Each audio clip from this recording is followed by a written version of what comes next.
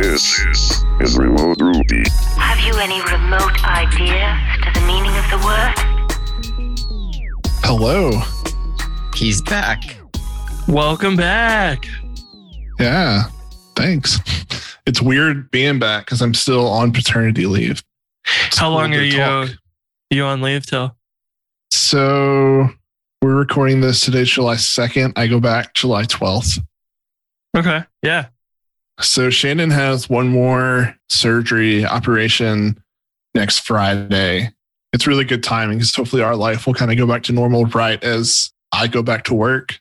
Fingers crossed. Yeah. Well, that's great. How has everybody been? We're good. I spent the first 2 weeks bored out of my mind, hanging out in work Slack, like on the couch, but we're good. Baby's healthy. She's little. She came in 6 pounds. Yeah, Shannon's recovering and the boys are adjusting and I'm adjusting and we're all good. What do the boys think? They love her. Jaden's was our youngest, now our middle child. He just wants to hug her all the time. And anytime she's fussy, he runs and grabs her passy. And he's 2. He's real into it. And Beckett likes her, but Beckett's just real amped all the time. So we have to temper him. If you're going to jump weird up and down, go somewhere else. Yeah, you too, Jason. Yeah. Dude, I told Spencer, CEO of Podia, I'm really grateful for this family time and simultaneously so ready to get back to using my brain. When you've got a little baby, you can't play with them, Right. So it's a lot of just making sure that you always have your eye on them, I'm sure. Yeah, and I experienced this with the first 2 kids, and I talking to my friends, I feel a little less like an oddball, but Shannon's been growing that baby. So she's connected to it for 9 months. And when it comes out, she's not really awake. She can't see very well. So we don't really bond. I hold her and I'm I helped create you and I love her, but we don't have that bond yet. So it's very similar to releasing your first Ruby gem before anyone uses it. Oh my God. It is the exact same thing. So anyway, what's new with y'all? Not a whole lot. We got our foundation poured on the house. We're leaving for a vacation to Disney for a couple weeks in a couple weeks. So excited to get away. But, trying to document all the progress in the house. They're going to start framing a couple days before we leave. And I'm this is just the worst time to leave. That's when it will look like a house when they get their framing up. We'll see. But I'm sure framing is going to take a while, but it's right now very muddy out there. And I parked my car in the grass and just spinning tires in the mud. And I was uh-oh, I have to call Brooke to tow me out of here. I know jack about building a house, but that seems really fast to get the foundation laid. I've actually done some of this work. It's really, you would be surprised at the amount of time it takes to do certain things versus the amount of time it takes for them to actually start doing it. I could see that. So the footings took, I forget, most of it's been they'll go and spend a day or 2 setting up the forms and everything. And then pouring the concrete. They have a ton of concrete trucks coming out there and we have a pump truck that sends the concrete up through the pipe way up high and can reach everything. And actual pour days are just a day. They really kind of only set up enough to pour in a single day, which makes sense, right? So they ended up doing the footings, then the inspector comes out and then tells you your footings are okay, except you might be building too close to a creek and you need to talk to an engineer and verify that you're not in a floodplain, and you freak out all weekend. So that happens. And then you get into the walls of the house for the basement. And then they just poured the footings and the frost walls for the garage, which basically the footings are way down in the dirt. And then you have the frost walls to kind of make sure that it's below where the ground freezes so that you don't have problems. I'm not sure exactly what problems, but That's not to find out. Yeah. So we had probably a good week to pour all the footings and walls and everything. And now it's 10 days to sit around and cure before they start doing they just started doing a little bit of the waterproofing for the basement. So down at the footings, they will put in a black pipe with holes in it so that water that does get down there can go through that and out to the creek or whatever. And then they backfill that with some stone, small, like inch sized gravel or whatever. And then they'll maybe today, if it's dried out a bit, they'll go and fill back in the dirt up to the wall whenever because they have to spray that black waterproofing on the concrete because concrete definitely absorbs water and you don't want that to go right through your basement. So they had done a little bit of that, but not finished the waterproofing layer on there. So yeah, hopefully, I don't know, the end of this week, I guess they might be done with that. And then here in a couple weeks, we'll have wood going up and lumber just dropped like 50% or 40% on at least on like futures and stuff. It takes time for that to actually show up the lumber yard. So I don't think we're going to get a 40% discount, unfortunately, but we have like 7 meetings set up so we can verify exactly what cabinets and what front door and what windows and like the exterior doors, and literally everything's kind of getting ordered all at once. Refrigerators are like 6 months delay. So trying to like get that done, and I'll be glad once all of the things are ordered and then we can just sit around and watch them install it. At least you got some movement. You spent so long playing games with them. Yeah, sitting around and waiting for our architect to make us our changes, and then waiting for a meeting, and then waiting for him to make other changes, and waiting for another meeting. And there's a lot of waiting. So Andrew, what's good with you? A lot. Everything. I'm doing good. I don't know. You caught me off guard. I'm good. I'm happy. I'm really happy that everything is working out well with you and the kids. So congrats. Thanks. That made me happy. And other than that, I'm, as always, almost on my website. You know how that goes. I've also started doing some upgrades and some old gems and stuff. So that's been fun to kind of get back into, I remember this project. And now maybe this project lives or dies. We'll decide. But it's been fun. I also incredibly regret making all those GitHub actions a while ago. It was really bad. You went on a spree. I feel like when GitHub actions came out, like anytime I was like, I wonder if this exists. Andrew Mason, you had one for every one of them. Yeah, I did. It was a huge mistake. Well, it was good at the time, but now they don't really need to exist. I think because the platform has kind of matured and changed and certain features have been added. And whenever someone comes on like some of these actions, I'm like, why are you using this? But I get it because it's like a drop-in solution. The worst part about it is really the fact that it's almost never an issue with the action. It's always something with your setup because they're so context dependent, I think. Some of them have the Ruby version baked in, which I couldn't really do anything about for some actions and this and that. And then people are like, it's not working. And they send me the logs and like the errors in the log and it's not with my thing. And I'm like, ugh. If you send me the log file for something and the answer is in the log, I'm going to be really angry and I may not respond. All right. That's how I feel. I feel like you went from happy to triggered. I did. you didn't. Yeah. Yeah. You just saw the flip. Yeah. I feel that where you're like doing bug reports or dealing with them. And it's, did you read the logs? It says exactly what you did wrong here. We need to build the equivalent of let me Google that for you, but let me read the logs for you.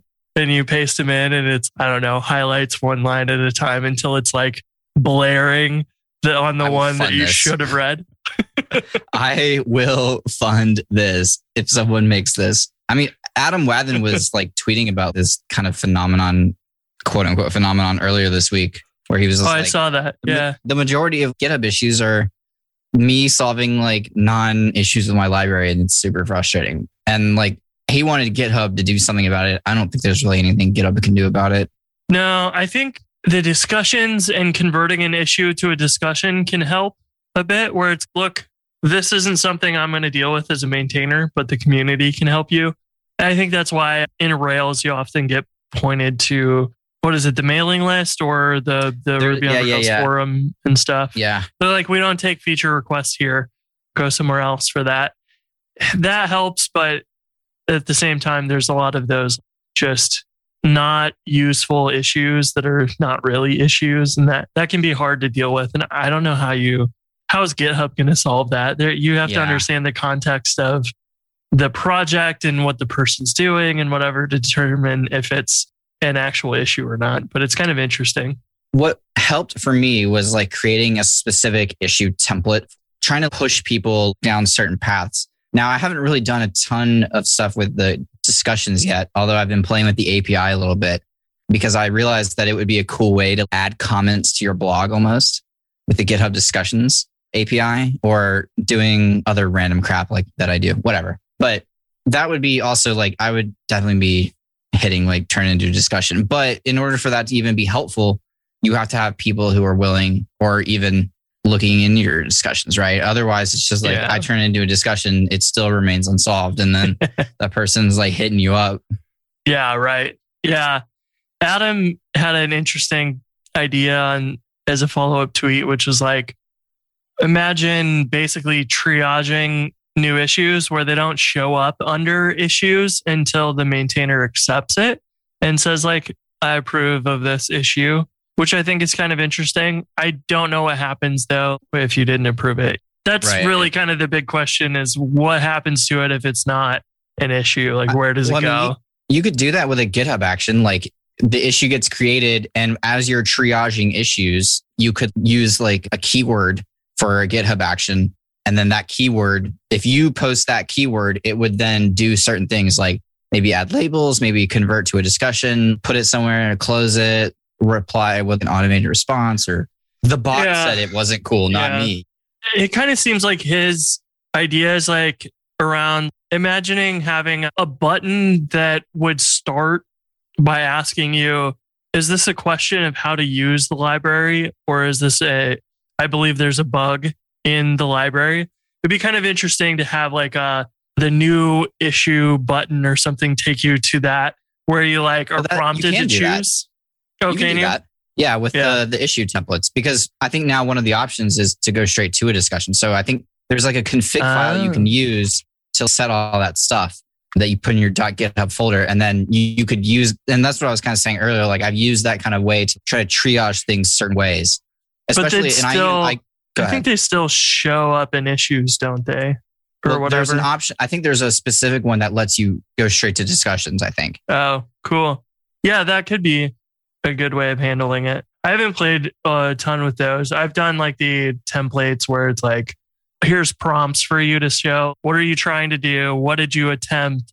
What failed? What did you expect to happen? Those sort of like prompts of helping someone think out what they're writing is really valuable. It's so funny the amount of times when you can tell like pretty easily a junior developer from a senior, because the junior is going to oftentimes be like, I tried this and it didn't work.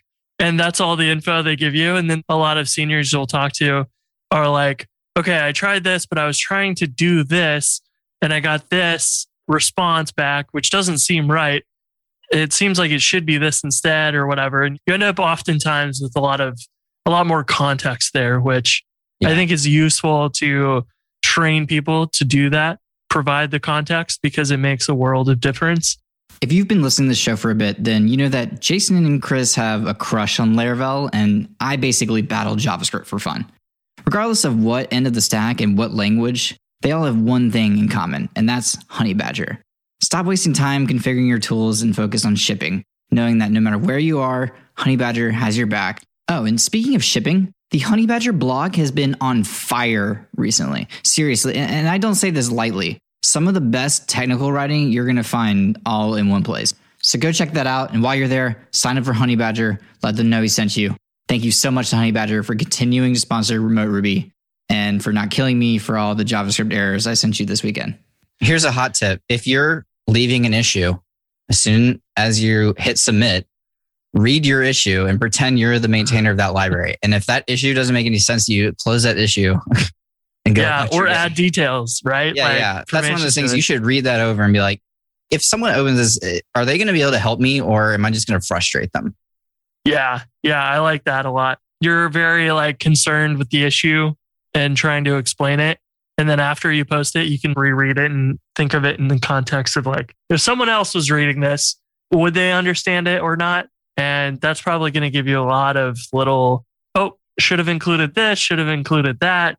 Maybe I should rename the title of the issue because it doesn't quite match up with the actual issue. Yeah, a video. That kind of stuff makes a world of difference. For sure. Jason, you are upgrading Rails, question mark? Yeah, sorry. I don't ever open issues. I just silently cry and keep going. You just assign them to somebody else. That's the 10x move right there. Yeah. I just don't read issues. Well, I don't really have any projects. The only one I have is the CMS reflex testing, but I don't have a lot of time to put towards it. So yeah, so I've been itching to do some stuff. So I thought I would upgrade dependencies just to feel alive. And Are you okay? Yeah. Well, I don't have a ton of time to sit down and solve a problem. So you chose an extremely hard problem to upgrade. Right. Yeah. Well, so I've been like working on HopeGrid and I was like, okay, I'm on like Rails 6.0 something. I was like, I'll go up to Rails 6.1. And then, like 2 hours later, I was like, hey, y'all want to record? So it's interesting though. Usually like I keep like small things up to date, but like HopeGrid, I've just kind of let run. It ain't broken, don't fix it kind of thing. And I was trying to install a gem and it was conflicting with my version of Vue component. And so that's when I was like, okay, I'm just going to go ham and update everything. So I started using, what is it? Stop me if we've talked about this before. I'm pulling it up. NextRails. Yeah, I've heard about it. I don't think we've talked about it. Is that Ernesto's gem? Yes. We totally talked about it. Okay.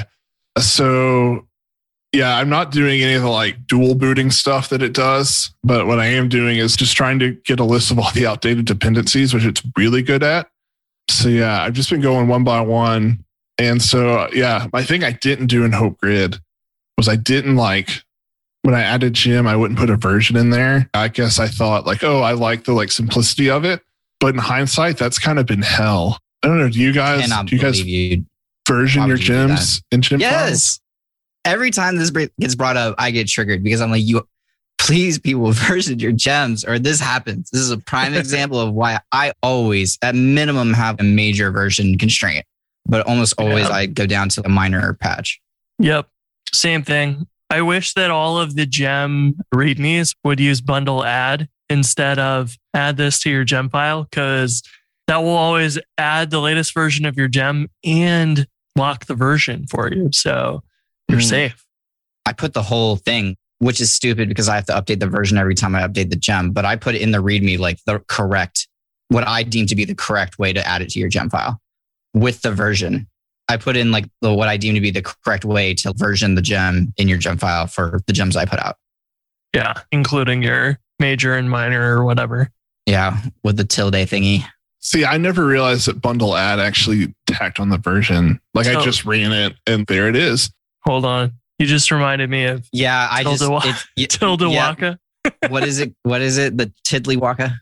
Waka Flocka? Yeah. Oh my gosh. I forgot all about that. To say this word. Hold on. Someone's going to find this. Jason, what'd you called it? You called it something inappropriate. Well, yeah, the spermy operator. Yeah, I forgot all about this. That was the Twitter first discussion term I ever heard it described as. So I know it's not what it's called, quote unquote, but come on. It's easy to remember.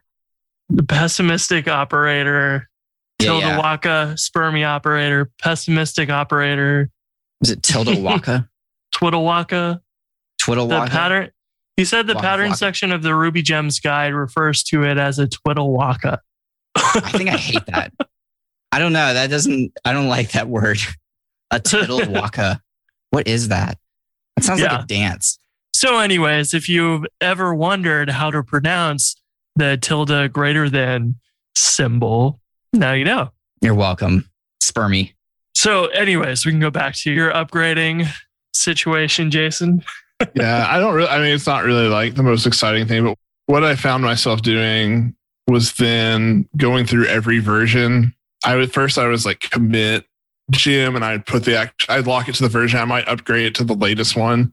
And then it just became one massive commit to master 50 gem upgrade. So I don't know the name of the gem. There's a gem that you can run that will automatically go look at your gem.lock and then correctly add the things to your gem file. So correctly like version them. Yeah. That's cool. I have no idea what it's called, but it's somewhere out there. Something Waka. Gem file Waka. I need to go get a gem named Waka Flocka. PSA for the day is add your freaking version numbers. Personal story, like my first Rails job was on some project that was in Rails 2.3 before the gem file existed. You would put your gems in application.rb as like config.gem. And of course, maybe a third of them were unversioned, and it needed specifically not the latest version of one of the gems. And I tried to get the application running for like 2 weeks as my first job. I didn't know Ruby. I didn't know Rails. I didn't know any of this stuff. I had done just Python. And then I'm like, well, the code runs, but like this stuff doesn't boot and whatever broke and all of this. And I'm like reading everything I can and nothing's helping and trying all these things. And then talk to a coworker and he's, oh yeah, you just need to install the like second to the latest version of this gem because it broke in the latest version. And I'm like, what the hell? Why wouldn't you version this? And from that day on, I was like, this is the way it's got to be. Got to version things. And even some of the stuff that like Web Console or Bybug or whatever, I sometimes didn't do that because I was like, oh, I always want the latest versions of those. No, they still break. A new version of Ruby is going to come out or new Rails or something's going to come out. It'll still break. So at this point, I'm like, just version everything. And if you like lock it down to a major version or something, then that's fine. As long as you have something there, it's better than nothing, I feel like. Because I can't tell you how frustrated I was with that. And I was like, that's actually what convinced me to buy my first Mac, because I had struggled so much with compiling the native gems on Linux. And another coworker got an iMac for the office and set up the app in Rails and Ruby in 3 hours. And I had taken 2 weeks to set all that stuff up. And it still wasn't fully functional. And I was like, done. Well, I'll just buy it, whatever it costs. Give me a MacBook. Yeah, I've learned my lesson. That's literally the only coding I've done. How was your test suite?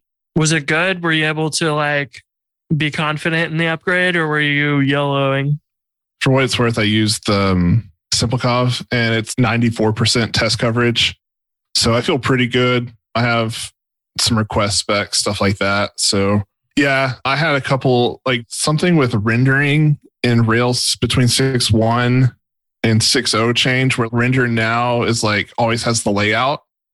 And that broke some stuff for me in Stimulus Reflex, because like I'd render a view component or really a partial, and it would try and render the whole layout. So I had to go through and pass layout false anywhere I say like application controller.render.